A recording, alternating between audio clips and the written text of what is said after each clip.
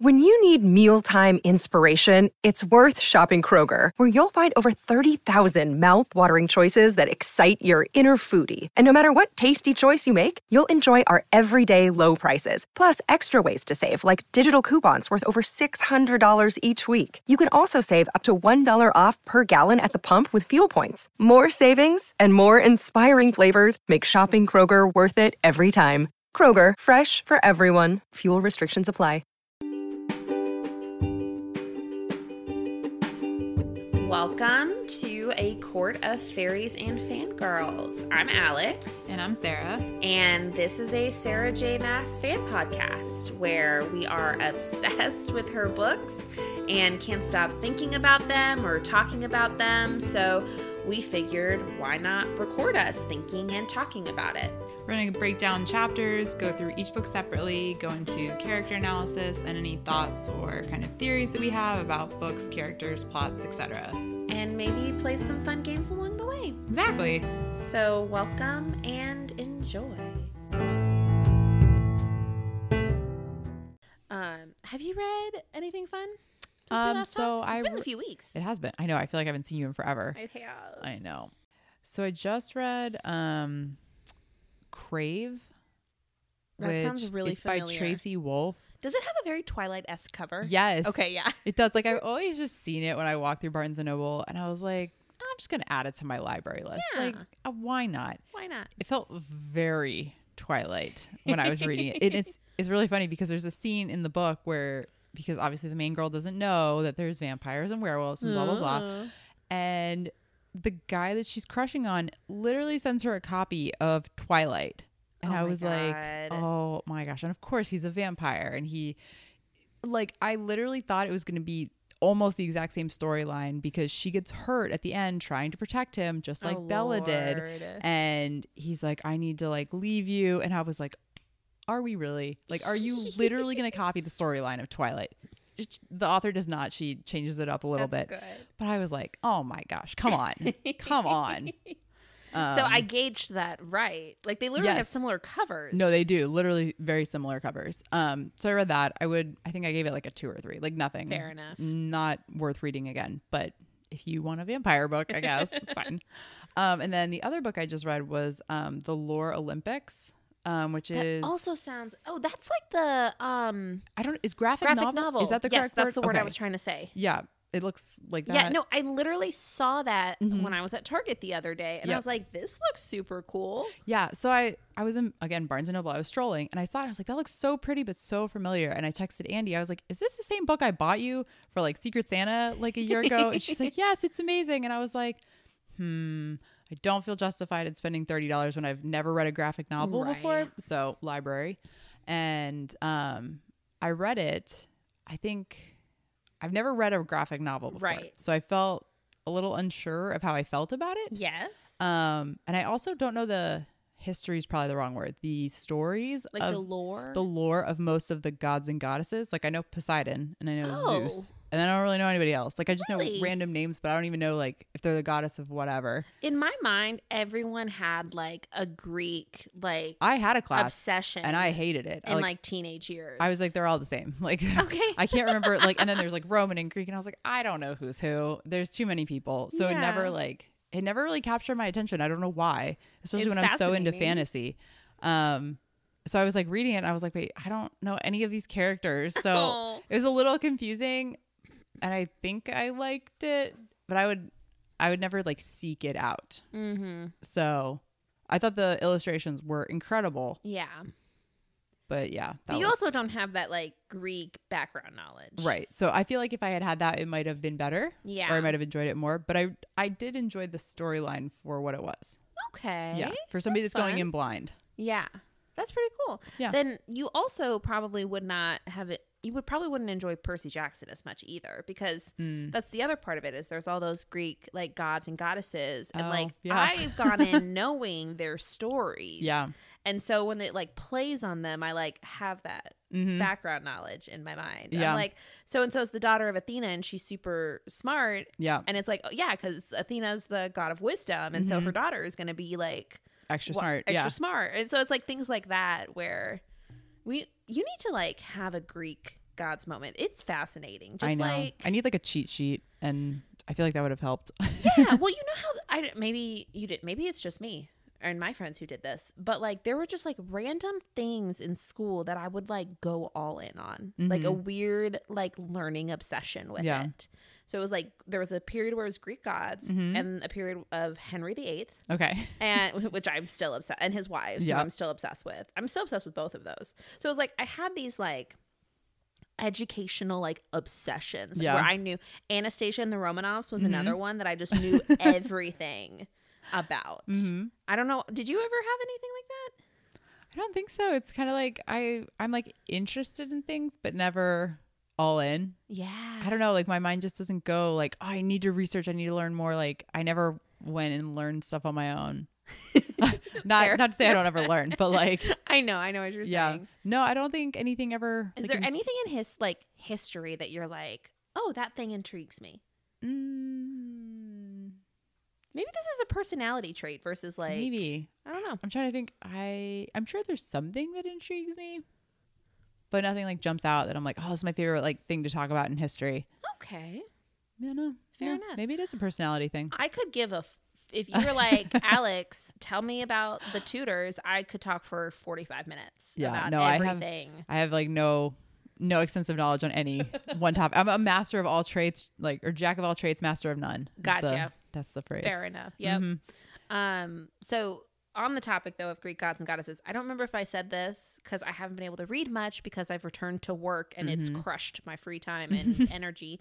But I finished book 4 of the Percy Jackson. So I'm on the last actual like Percy Jackson 5-book series. And it's intense. It's exciting. So we'll see how that goes. That's good. But that's all I've read thus far. It's okay. My February has slipped. I'm hoping in a week I can start to re-energize my reading. But anywho. All right. So welcome back, everyone. Welcome back. This is episode 8. We're doing chapters 34 through 37, and we're titling this episode Us. In quotes. In quotes. Us. It's precious. We'll get into that. But first, let's do our patron shout outs. So these are the people who joined our fam level of membership on Patreon. Thank you so much. Thank you. We have Emily, Lily A, and Paige B. Y'all are amazing. Thank you. We love you. XOXO. XO.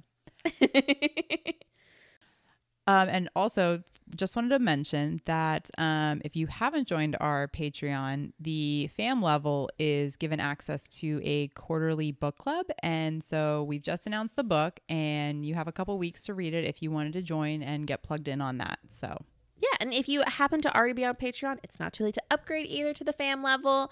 But regardless, we appreciate whatever way you all are able to support us. These are just some of the fun perks for the various levels. yes. All right. Shall we dive in? Let's dive in. This was like a fun but hard but like sweet chapters. I think I like this set of chapters the best so far that we've read. There was a lot of like character development, relationship development, and plot development. Yeah, it was like the best of all worlds. Yes. So chapter 34, Hunt shares what the Oracle told him, and Bryce shares her time with the Oracle. What do you think? I did not think Bryce's experience with the Oracle was going to be like that. No. Like, in my head, I don't know what I thought. Maybe I just thought it was going to be more like Rune, where she just like told her something and it was kind of like, yeah, okay, your line might end. It's like something to that effect. Not the fact that like, I don't know, she sees a light and like scratches her eyes out. Yeah. Like very traumatic. It's like, oh my God, Bryce, what is your future? I don't know. Like, that's terrifying. How do you live? Knowing that. Like, what? That's a great question. It's terrifying.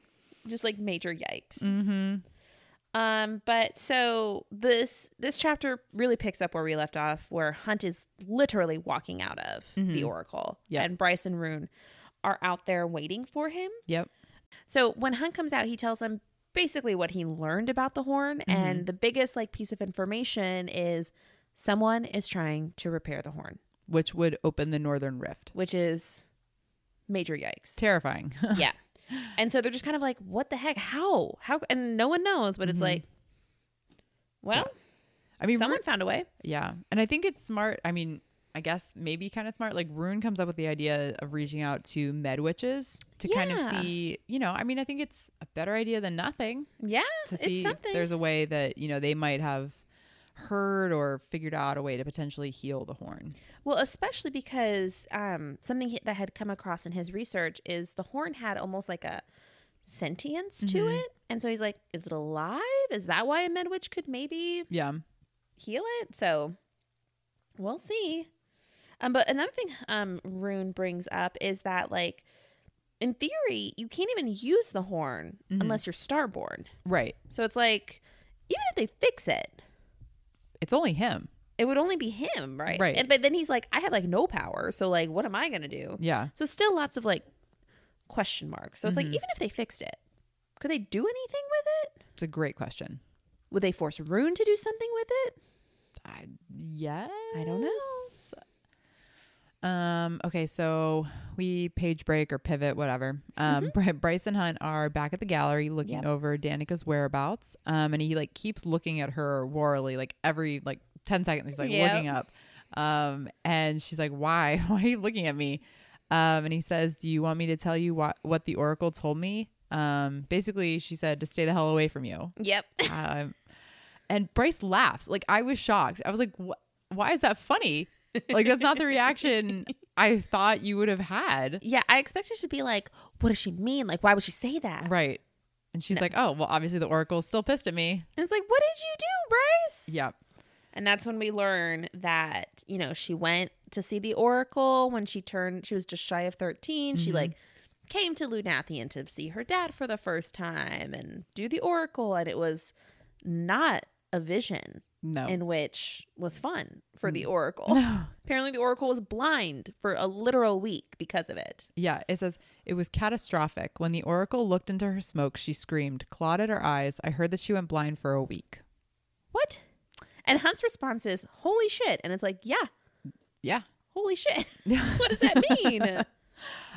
But basically, apparently her and her dad had kind of been getting along somewhat okay the couple days that she was there. Yeah. But it was once she went to the Oracle and, the Oracle freaked out like that. Her dad basically like left through the VIP exit so that nobody would know that he was associated with her. And then she finally got back to their house and he just had packed up all her stuff and put it outside the door.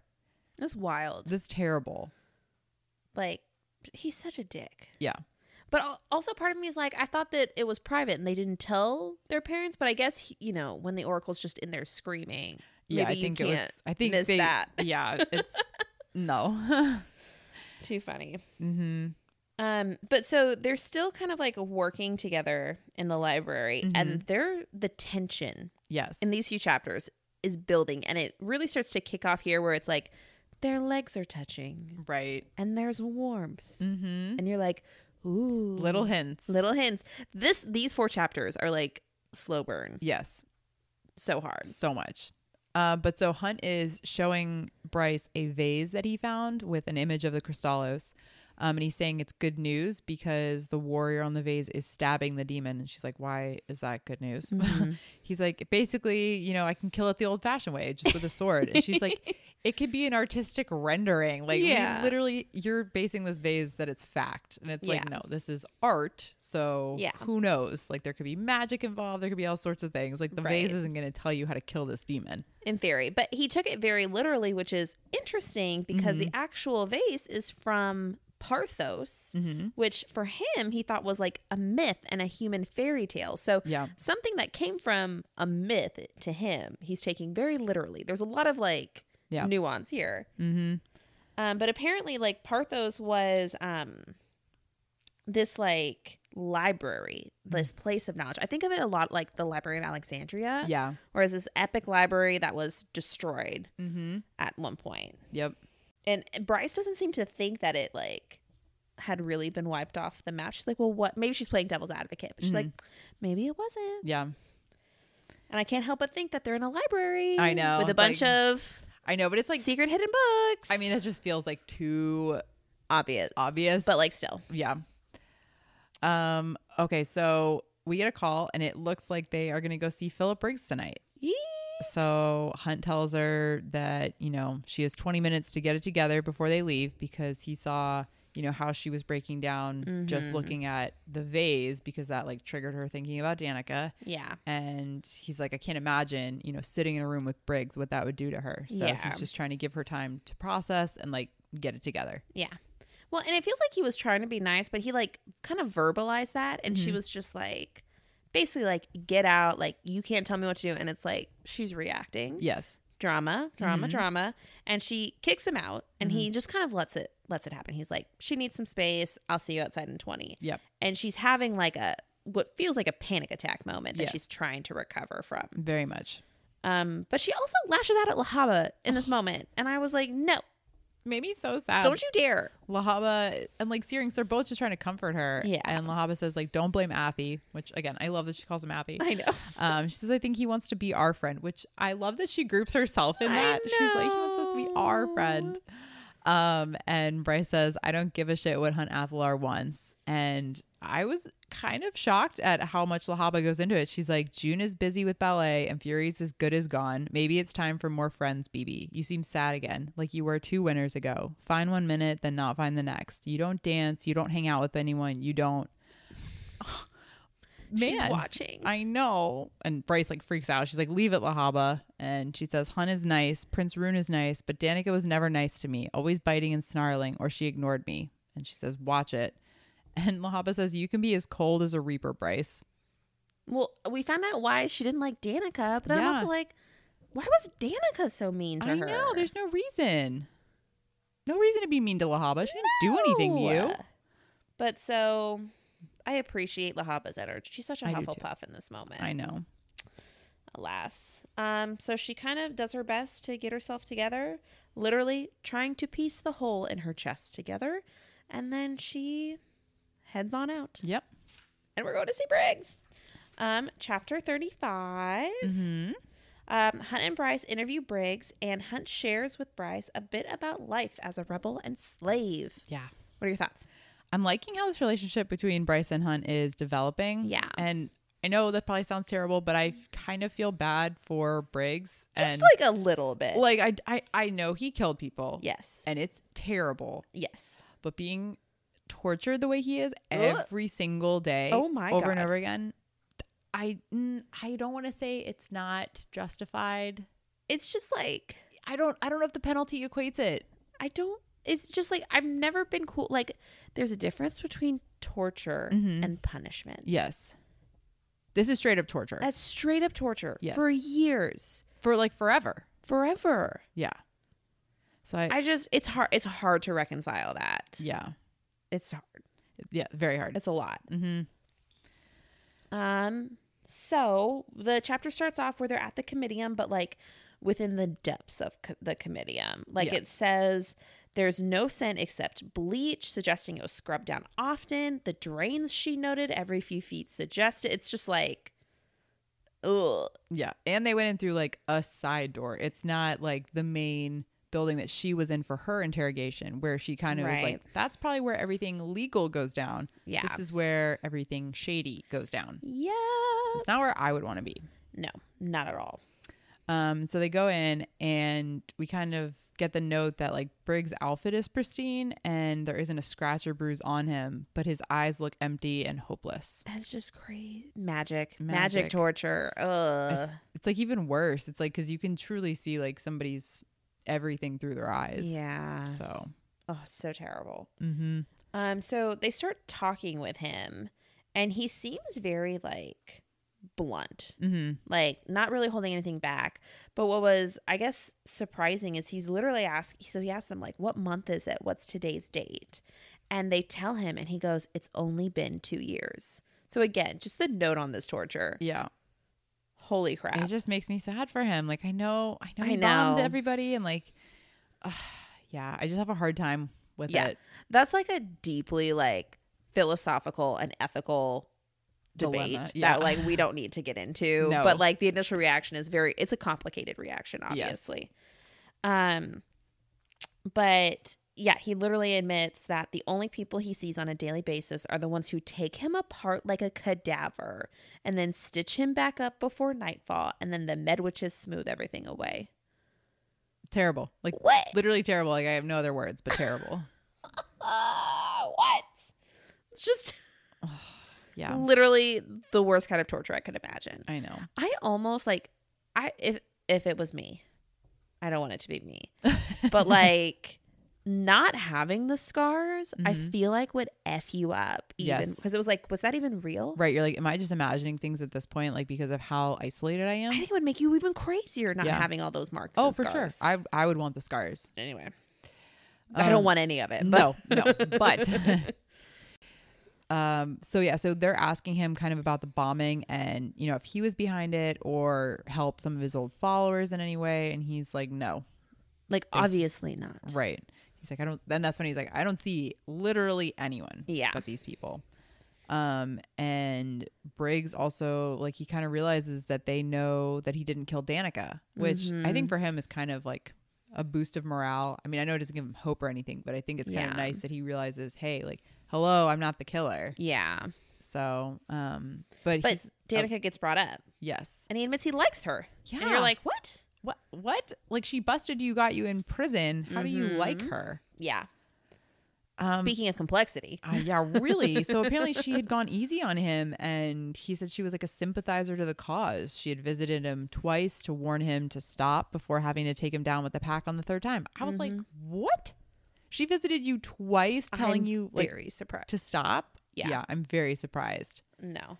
And then, you know, Bryce kind of freaks out. She's like, she wasn't a sympathizer. And he's like, okay, no, she wasn't a sympathizer, but like he thought she was on the way to becoming one, especially because she was friends with Bryce. Yeah, which he's reading so clearly off of her. So he's clearly even with all of the things that have happened to him the last 2 years, a very like intuitive man, which I can see why he like rose to the ranks within his rebellion as he did. Right. Like you get that in his personality, but he was just like, oh, especially if he has she had a half-breed friend like you. And she was like, oh, how did you like, and he's very smart. He's very perceptive and too. Perceptive. Yeah. I feel like to be the leader of a cult, probably cult is the right word. A rebellion, like you basically have to be at that level. Yeah. You have to be able to read people. Yeah. So. But like speaking of like cultish nature, this whole interaction is causing Hunt to like question his own rebellion. Oh my gosh. Because he's like, was I blind? Like, did I act like this? Was I like, did I just blindly follow Shahar? And yeah. And then he's like, oh my gosh, I did. He's like, Isaiah literally tried to warn me the night before in the tent, and I just completely blew him off. Yeah. Like, can you imagine how the fact that he hasn't realized that in 300 years? 500 years, whatever it is. No, this one's 2. 2? 500 is Akatar. Okay. Too many rebellions. But 200 years, you don't even realize that you brainwashed is probably a possible word, but like so like indoctrinated into like this belief and like fighting for this cause that you don't even realize the obsession that it causes you to have. That's kind of crazy to me. People just get like, obviously he's not a human, but like, right. I feel like when there's something is so deeply emotional and you have such an intentional connection with a leader and you have a personal connection to the cause, it's so easy to go all in and feel like you're part of something and fighting for something. Like, you know, when it's a good thing, it's incredible, but it's like those same characteristics that could do so much good could so easily be twisted. For sure. For something so bad, which I think is the case you see with Philip Briggs. Now, I don't, and you know, we get into this a little bit later, but just spoiler for like the next chapter, or I think just later in this chapter. But you know, Hunt he's questioning like, am I like him? And Bryce is very clearly like, no. And I think maybe that's that difference, because even though he was pretty blindly following Shahar and really all in and intense on this, and so you can see how he's drawing comparisons to himself with Briggs. It was in a way that wasn't twisted for like bad. Yeah. Like Philip Briggs took that and twisted it and was doing very bad things with it. Yeah. Hunt his heart wasn't twisted. Mm-hmm. It was, you know, he was in an actual war. Right. He wasn't bombing civilians. Right. Or He that didn't want kind to of just thing. kill innocent people. Right. So I think that's that difference there, where it's like they maybe had that same fervor and passion, Mm-hmm. but ultimately it matters what you do with it. Oh, absolutely. And so I think that's what he's having a hard time reconciling, though, is like, I see so much of myself in him. Right. So, yeah. And then Briggs asks if he's one of the fallen, and he tells him like that he has tons of respect for him, which is like just, it's odd to hear because like everybody kind of not shuns, they like put down Hunt, and they kind of like think of him as a disgrace because he's one of the fallen, whereas this guy is saying, I respect you. yeah. It's super bizarre. Like nobody said they respect Hunt. Yeah. So I think it's just odd. And he tells him, we'll bring the bastards down someday, brother. It's just interesting. Yeah. And Hunt's like thinking to himself, he's like, you know, a few weeks ago, I would have been like, yeah, like, let's do it, bro. Yeah. But now he's like, I don't know. Yeah. It's crazy. Like the one conversation with Briggs, like literally changed everything for him. His total perspective on everything. Mm-hmm. When you look in a mirror, Yeah. Yeah. that'll do it to you. Mm-hmm. All right. So I was going to say they escape. They basically do. They leave and they're back at Bryce's apartment, Mm-hmm. and they're kind of just like decompressing Mm-hmm. from it all. And Hunt, Oh, I love this. I love my this, God. this look so look. much. This look is everything. He is on this couch. He's got his like ball cap turned backwards on his head. He's in sweatpants and just like It was all vision. disgustingly distracting. Yes, Such a good quote. it really is. And it's again, just in the cuteness of this relationship, Bryce like takes his phone and takes a picture of him because he only has pictures of dead bodies on his phone. So she's documenting this, and then he's just like laughing about it, and then like takes his phone and takes a picture of her. So they're just having this like, And she puts his hat on, which like, yes, we know girls like a guy when they put their hat on. Let's be real. yes. So it's just like, it's just fun. It's very cutesy. It is cutesy. And then let's see, Hunt kind of tells her that he was in a prison, basically like what Briggs was in, for 9 years. 9 years. Like what? Because it was 7 under the Asteri, and then he got sold to an Archangel, and he was under another 2 years with that. He said it was like 9 years since he had seen the sun. Sunlight and like smelled anything. Like he's been in total isolation basically for 9 years. That was crazy. It's insane. And I mean, I totally get what he's thinking. He said, hatred was the only thing that fueled me through it. Briggs' kind of hatred. Not hope, not love, only unrelenting, raging hatred. For the Archangels, for the Asteri, for all of it. So yeah, I might not have ever been willing to kill innocents to help Shahar's rebellion, but that's the only difference between me and Briggs. I mean, that's enough difference. I know. But it's crazy that it's that like you'd have to hold on to anger to get through, not hope or love or anything like that. But he I didn't guess have anything. as I say, if Shahar hadn't died, like maybe that would have been his like motivating factor. But it's just kind of sad that rage. Like I can't imagine what 9 years of rage festering will do to you. I know. That sounds terrible. It does. But Bryce's reaction to that, just again, it warmed my heart. Like she just like doesn't even think, and she just like grabs his hand and like holds his hand. And she goes, she hadn't realized how much bigger Hunt's hand was until hers coiled around it. Hadn't realized how many calluses lay on his palms and fingers until they rasped against her skin. Like, so she's noticing this. At the same time, Hunt is looking at her hands and her dusk painted nails contrasting with the deep gold of his skin. And it's just this like moment of just holding hands to it's so sweet each other. I can't. Yeah, I can't. But she asks him, like, do you still feel like hatred is all that gets you through the day? And he says, no, sometimes for some things, yes, but no, Quinlan. And it's just, I'm dying. I'm dying just a little bit. But her response is, she says, I see all the shit you conveniently forget. Briggs is a bad person. He might have once gotten into the human rebellion for the right reasons, but he is a bad person. You aren't. You never will be. End of story. And she's just like so sure of it. Yeah. Which, I mean, I'm sure he's so taken aback by because, you know, nobody's ever kind of done this for him or defended him or spoke to him like this. Mm-hmm. So it's just sweet. I just love how sure she is of him, even though it's like she really doesn't know him that well. Yeah. So we have all of this like feels and tension and all of the things building. But at the same time, they are still trying to look over Danica's like whereabouts and the data, see if they can get anything. And he says at one point, we're idiots. And so he said that obviously like Danica like was working the night that the horn was stolen. Like, why didn't she come forward with any information? Right. Like, that's a great question. Like, she's, you know, leads the Ox. She's this super great person. Why wouldn't she report it missing when she's right there? Or like have any kind of information? Why wouldn't she be interviewed? Like, so many questions. And he's basically implying that Danica knew who took the horn. Right. Like, or knew something. She must have known something. And it's all very confusing, but they decided they're going to look at the footage one more time just to like see what's up. And Bryce has an idea of who could analyze that footage. Oh, no. Was it? No, it's him, right? No, I think she did. He like wants to run different tests on it. And Bryce is like, I know the guy. Oh, that's what it is. So. Chapter 36. Chapter 36, which, oh my God, this chapter. This is like one of my favorite chapters. This was probably the first time I had like a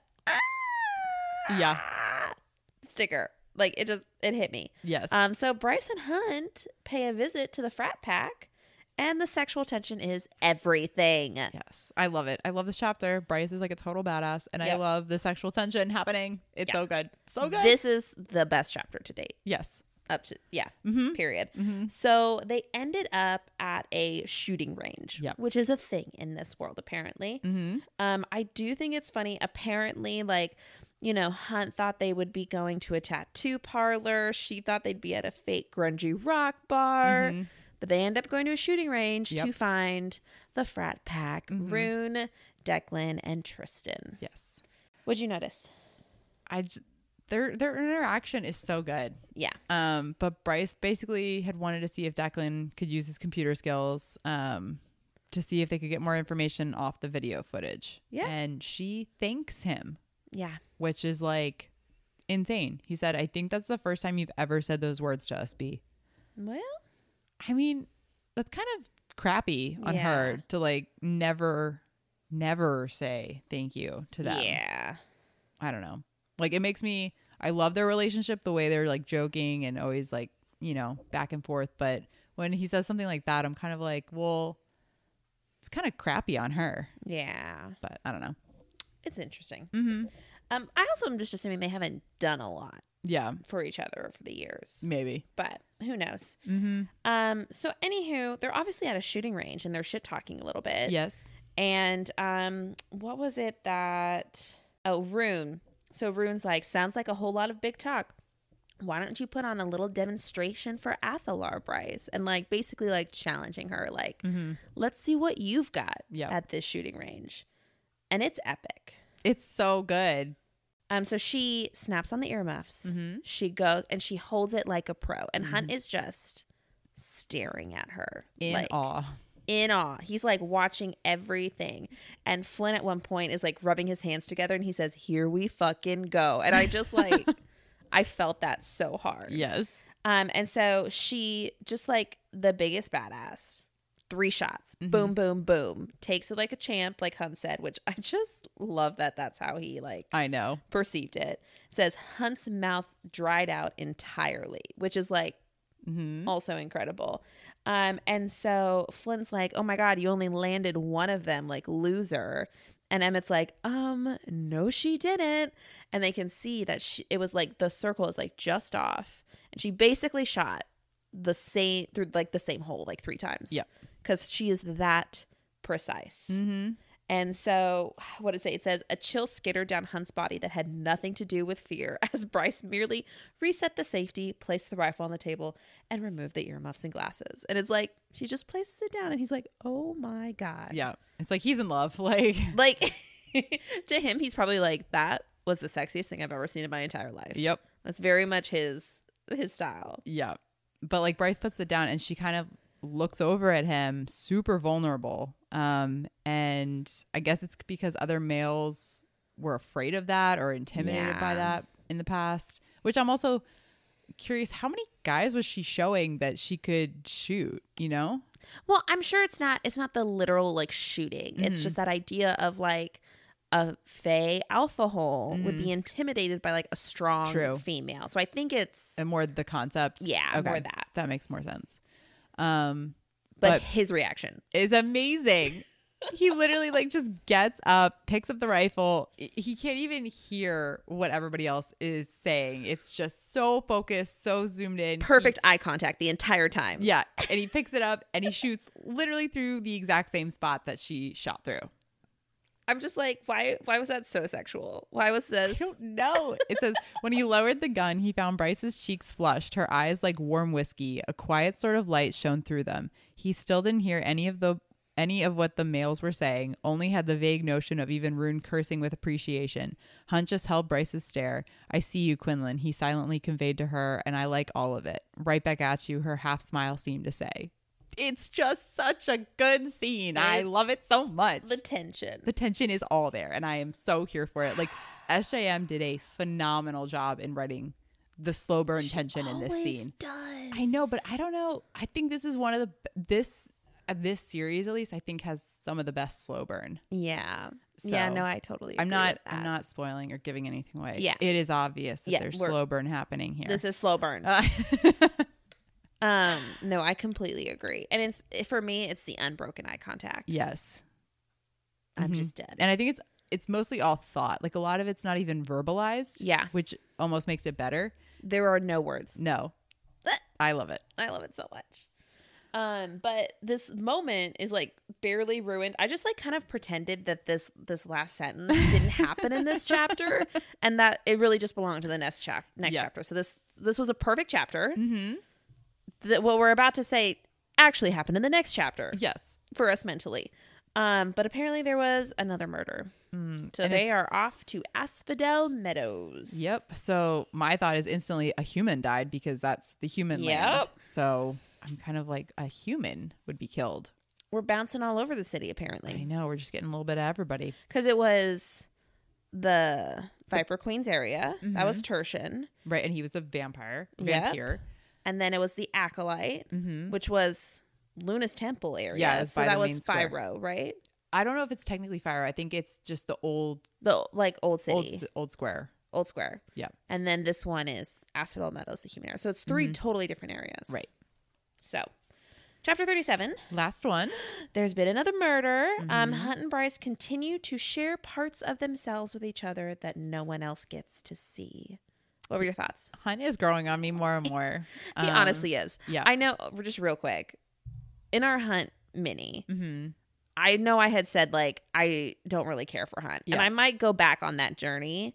But in this chapter, I was like, oh, these are really nice. Yeah. These are nice Hunt moments. I honestly thought the same thing. I was like, we didn't bash Hunt. We were neutral. We were neutral on him, which I think is totally acceptable. You don't have to love everyone. But in rereading this, I'm kind of thinking, did I not remember everything correctly? Do I need to give him a higher score? Yeah, or it's like we're getting the best parts of Hunt at the beginning, and then we get the worst parts later, or worser parts later, and so that was maybe fresher in our minds. Maybe, yeah.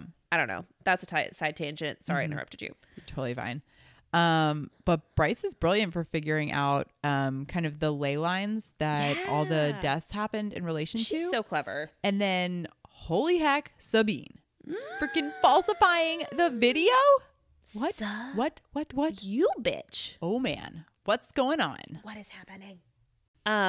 They got that call. They got to head over to where the new murder happened. And obviously, we recently experienced a version of this where Hunt forced it upon Bryce, and Bryce lost her shit. So we're like, okay, have we learned? Yep. How are we going to handle this one differently? And I think Hunt does a very good job. He does a fantastic job. Like learning from the last time. Yep. And doing it better. So basically the frat pack like heads out. They're like, we'll meet you there. And Hunt like gives her a minute. Yep.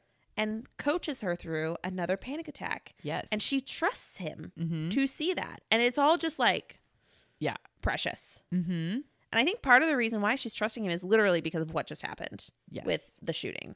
Yeah. She said the instinct to flee had been nearly as overwhelming as the panic and dread searing her chest. But she'd seen Hunt come in from his mission the other night, knew he of all people might get it. He had, and hadn't balked for 1 second, just as he hadn't balked from seeing her shoot that target, and instead answered it with a shot of his own, like they were two of a kind, like she could throw anything at him and he'd catch it, would meet every challenge with that wicked feral grin. No. I like that. I like that too. But it's so true. It's like of anybody that could, kind of understand the dilemma that she's having to deal with. Yeah. He does. He's having to kill people that he doesn't want to kill. Yep. I can't imagine the turmoil that, that does for him. So I think she's right in, kind of trusting him and letting him see the side of herself. Yeah. So. And I love how he coaches her through breathe. He did such a good job. And he asks her, do you want to go? And she's like, I want to. I have to. It's just I have to get myself pumped up enough. And I don't want them to see me like this. So she trusts Hunt more than her own brother. Yeah, it's crazy. They haven't known each other that long. I know. But he grabs her hands and he's like, breathe. And she does. And just he keeps doing it until he feels that her hands are steady and she's able to say things clearly and not with any ounce of anxiety. Yeah. So I love how kind he's being to her now. Clearly he realized his mistake and he is changing. Yep. So. Love it. Mm-hmm. So they get to the crime scene and she's obviously not raring to go look at the body. Right. And Hunt stops her and he says, I can look for us. And she goes, us, like they were a unit against this fucking mess of a world. I love this building so much. I know. That's such a good line. Right? Yeah. But it turns out the victim was a guard from Luna's temple who was on duty the night the horn was stolen. And of course, the cameras didn't catch anything. They stayed out of sight or knew where the cameras were. So it's who would know that? Right. Because you don't just get lucky with that. No. And there's the visible cameras, but then there's also hidden cameras. So clearly it has to be somebody high up that would know of these hidden cameras. Exactly. So Bryce figures out the whole ley lines thing. Mm-hmm. So basically, if you look at the map of Lunathian, you can see clear lines that connect the gates. And so whoever's doing this is probably leveraging those. So they're going to kind of look at energy and power dips to try to figure out can we learn anything from that? Because so they do give us a little bit of info about the ley lines. They're basically natural channels for the first light to travel throughout the city. And somebody says they're highways of power. Yeah. So it makes sense that they would utilize that power to kind of summon a demon. Yeah. Especially one as intense as the Crystallos. Right. So Hunt kind of walks away to go talk with, I think he was calling Victoria was what it was. And I thought it was so interesting. Declan immediately is he's bad news. You need to stay away from him. Yeah. And it's who do you think you are? I took it the total other way. I was like, oh my gosh, Declan is such a good, almost big brother figure. He's really looking out for Bryce, trying to protect her, just warn her. Hunt's got a reputation, and it's not even so much that he's worried about them having a relationship, but it's Hunt's intentions might not match your intentions or Micah's intentions for that matter. It's you can't trust him in that regard. Yeah. It's not so much him as you could be friends with the guy, but don't trust what he's doing because he has other plans. He's a slave. He wants to be free. So I was like, I like you, Declan. Well, I definitely got that. It was just also an eye roll, oh, good Lord moment. I see that too. These females just can't help but be that angel. I know. Watch out for that angel. And I'm like, good Lord, y'all aren't saints either. No. Bring it down. So they're warning her. And Hunt comes back. And honestly, I thought it was interesting though that he pivoted from kind of warning her about him to talking to him about being a slave, basically. Just in a hey, what happened to you was pretty messed up. Yeah. So, but I like that he can appreciate, that it is messed up. So clearly he's not on Hunt's side, but he sees reason in that it sucks that he's a slave now. He's not one of the ones that's yes, we need to keep these people as slaves.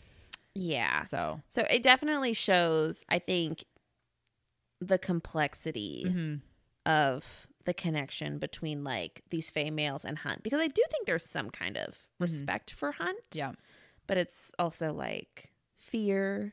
It's hard. It's like, it's almost like they've never like considered probably interacting with angels on the regular. No. So it's almost like I don't know why I'm thinking of like the movie like Pocahontas. But it's like how it was like you have this group of people and this, and you're just like weary of interacting with each other. Yeah. Even though it's like you could get along and things could be great and it could be super cohesive, but like because you come from such different worlds and you've been taught to hate each other. Yeah.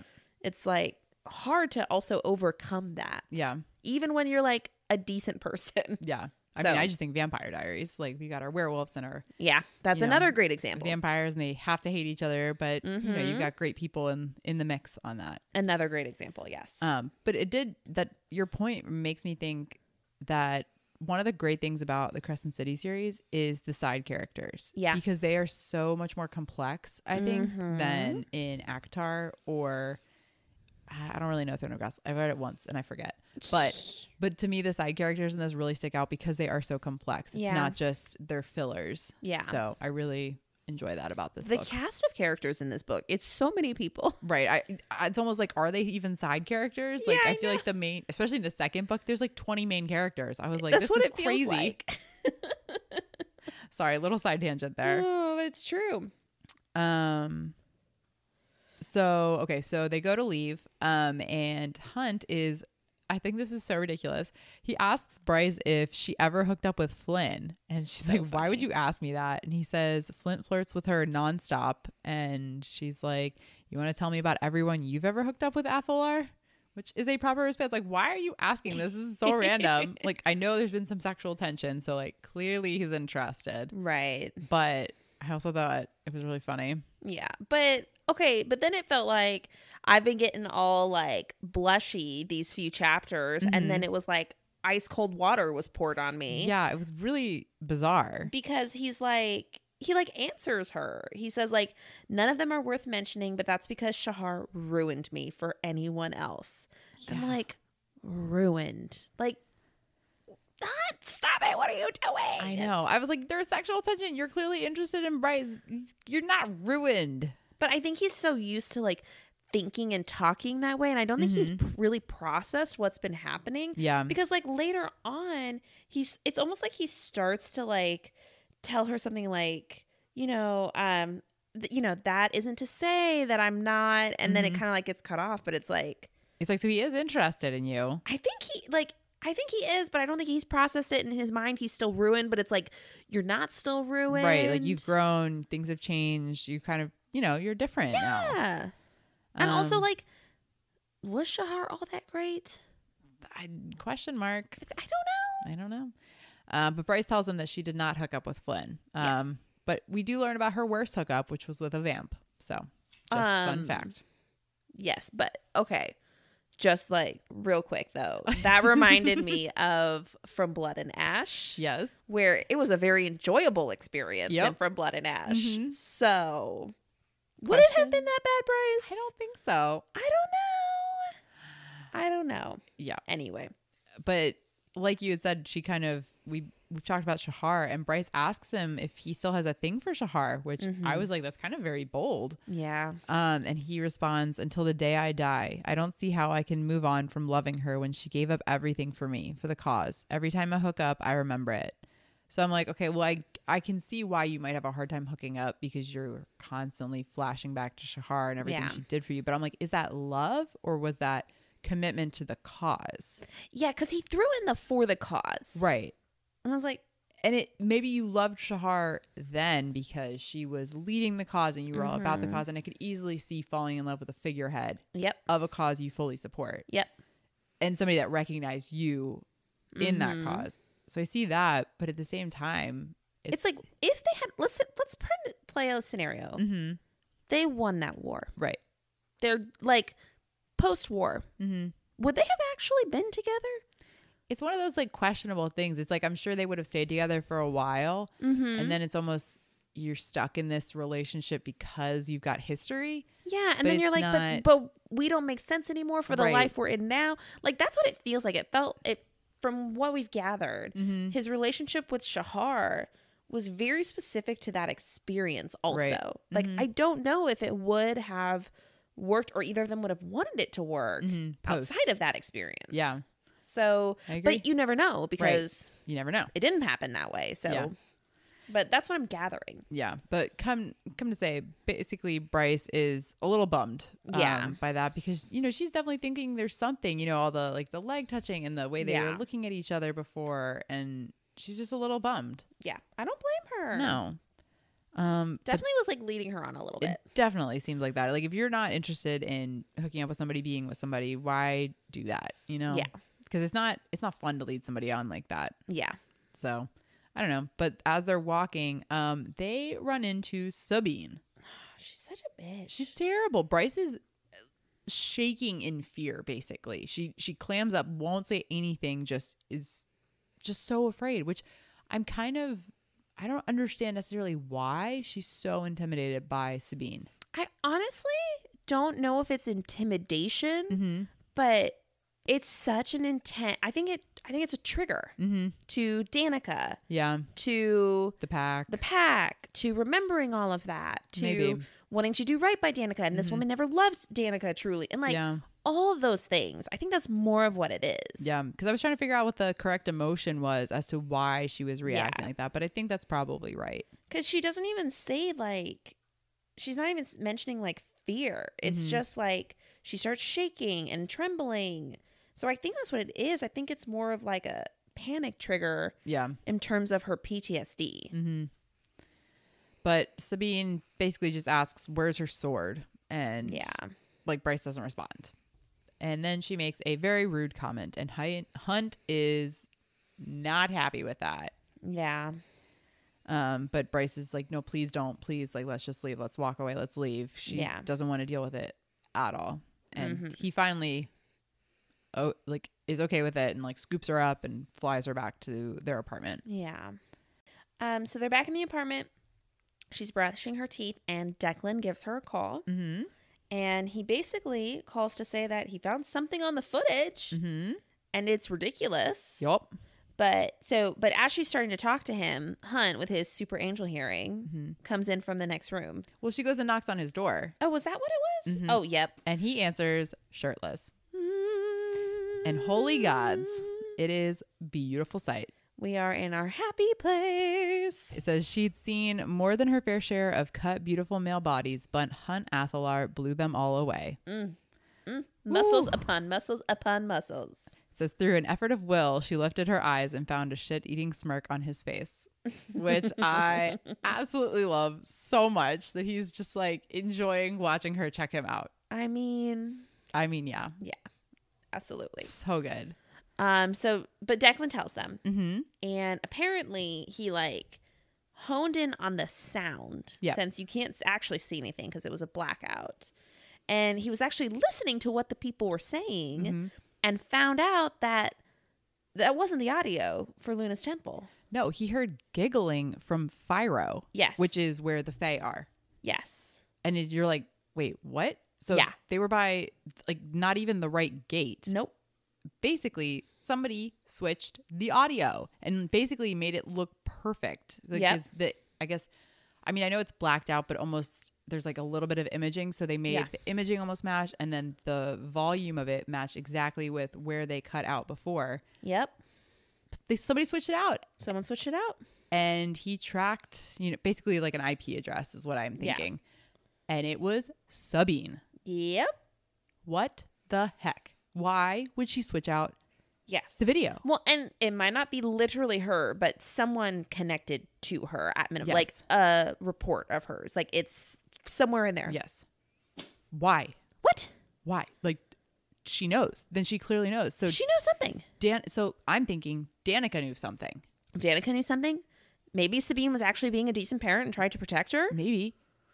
But then Questions. But then what do they know? Why won't they tell anybody? It could help the investigation. And how did nobody pick this up 2 years ago? Yeah. all the questions. All the questions. Oh my And that's goodness. also the end of part 2. Yeah. Which, like, we're entering a new third part, which is called The Canyon, which terrifies me ever so slightly. But yeah, that's it. Crazy. Next week, we're doing chapters 38 through 43. And there's going to be a lot of interesting Sabine interactions coming up. Oh boy. So get yourselves ready. But that's it. What do you guys think? Yeah. Let us know. And we'll talk next week. Bye. Bye. Thank you so much for listening to A Court of Fairies and Fangirls, a Sarah J. Maas fan podcast. Please rate, review, and subscribe, and let us know what you think. Check out our Patreon for more ways to support and connect with us for as low as $1 a month. You can also find us on Instagram at Fairies and Fangirls. Jump in on the conversation, and we look forward to chatting with you more next week. Bye. Bye.